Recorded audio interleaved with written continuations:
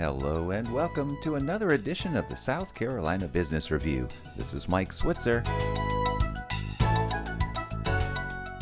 In case you haven't noticed, the number of senior living communities has been increasing dramatically over the past decade, which means it's a fast-growing business to be in, which is right where our next guest is. Danny Sanford is CEO of Still Hope's Episcopal Retirement Community. He joins us by phone now from his office in West Columbia, South Carolina. Danny, welcome to the program. Good morning. Thank you for having me. You've been in this business a long time. Give us a picture of the growth curve here in this area. Sure, I'll be glad to. Still Hope's course here in the Midlands is a continuing care retirement community, and that's a special kind of senior living that exists across the country. There are about 2,000 of those in the United States, and they include a continuum of care, which is what the CCRC nomenclature is about, continuing care retirement communities.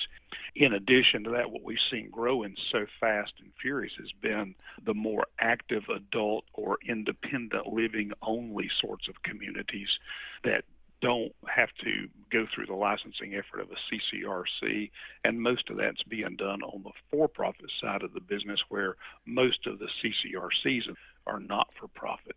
But it definitely is a growing industry, and with 10,000 people a day turning 65 in today's world, and that number escalating over the next 10 or 15 years to 14,000 a day, you can see why there are folks who are interested in providing specialized housing for seniors. All right, now let's talk about some of the specific trends that you are seeing. And I'm just going to guess that technology might be one of the biggest?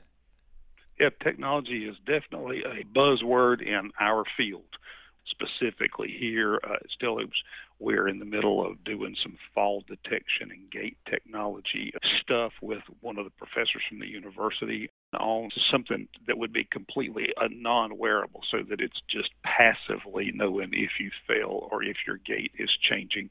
And there are ideas about how to turn lights on with your voice, or lights on by pointing your finger at things, to mobility, to robots to help with dining service, to robots that socialize with residents, specialized robots for dementia care that just aid in soothing and calming folks who are agitated or frustrated. We've heard so many times over the past several years the phrase aging in place. Are communities like yours engaged at all in helping seniors live and age in whatever place that they want to call home? We absolutely are. Still Hope's and many CCRCs are engaged fully in the idea of aging in place, even though what we have on our campuses are continuums of care. What most of us do now is embrace the idea of we want you to age where you want to age and receive the services where you want to receive them. So those are done with partnerships with home care agencies, hospice companies, home health care companies, and a myriad of other ways to allow people to do that. Well, Danny, we have just a little bit of time left. Share with us any other trends you are seeing right now in senior living. Oh, thanks for asking that question. The most exciting thing that's really happening in senior living today is the discovery and realization that what we have failed to do as an industry is look after the largest segment of our senior population, and that's those folks that are what you'd call middle market or middle income. We've built some really nice retirement communities with lots of amenities and lots of services, and those are scattered across the country. And our federal government is taking care of folks who don't have much resource and who meet income testing requirements to live in subsidized housing.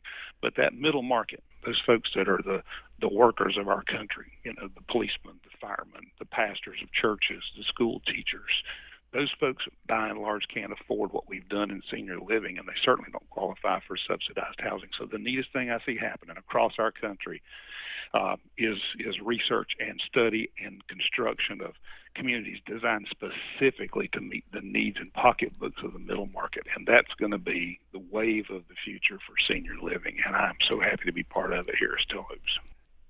Well, Danny, thank you so much for spending time with us today. Yes, sir. Thank you. Thanks for having me. Good to talk to you always. Danny Sanford is CEO of Still Hope's Episcopal Retirement Community in West Columbia, South Carolina. We will have a link to his organization posted at our webpage so you can learn more, southcarolinapublicradio.org, where you can hear this show again. And remember, you can find us wherever you find podcasts. With the South Carolina Business Review, this is Mike Switzer.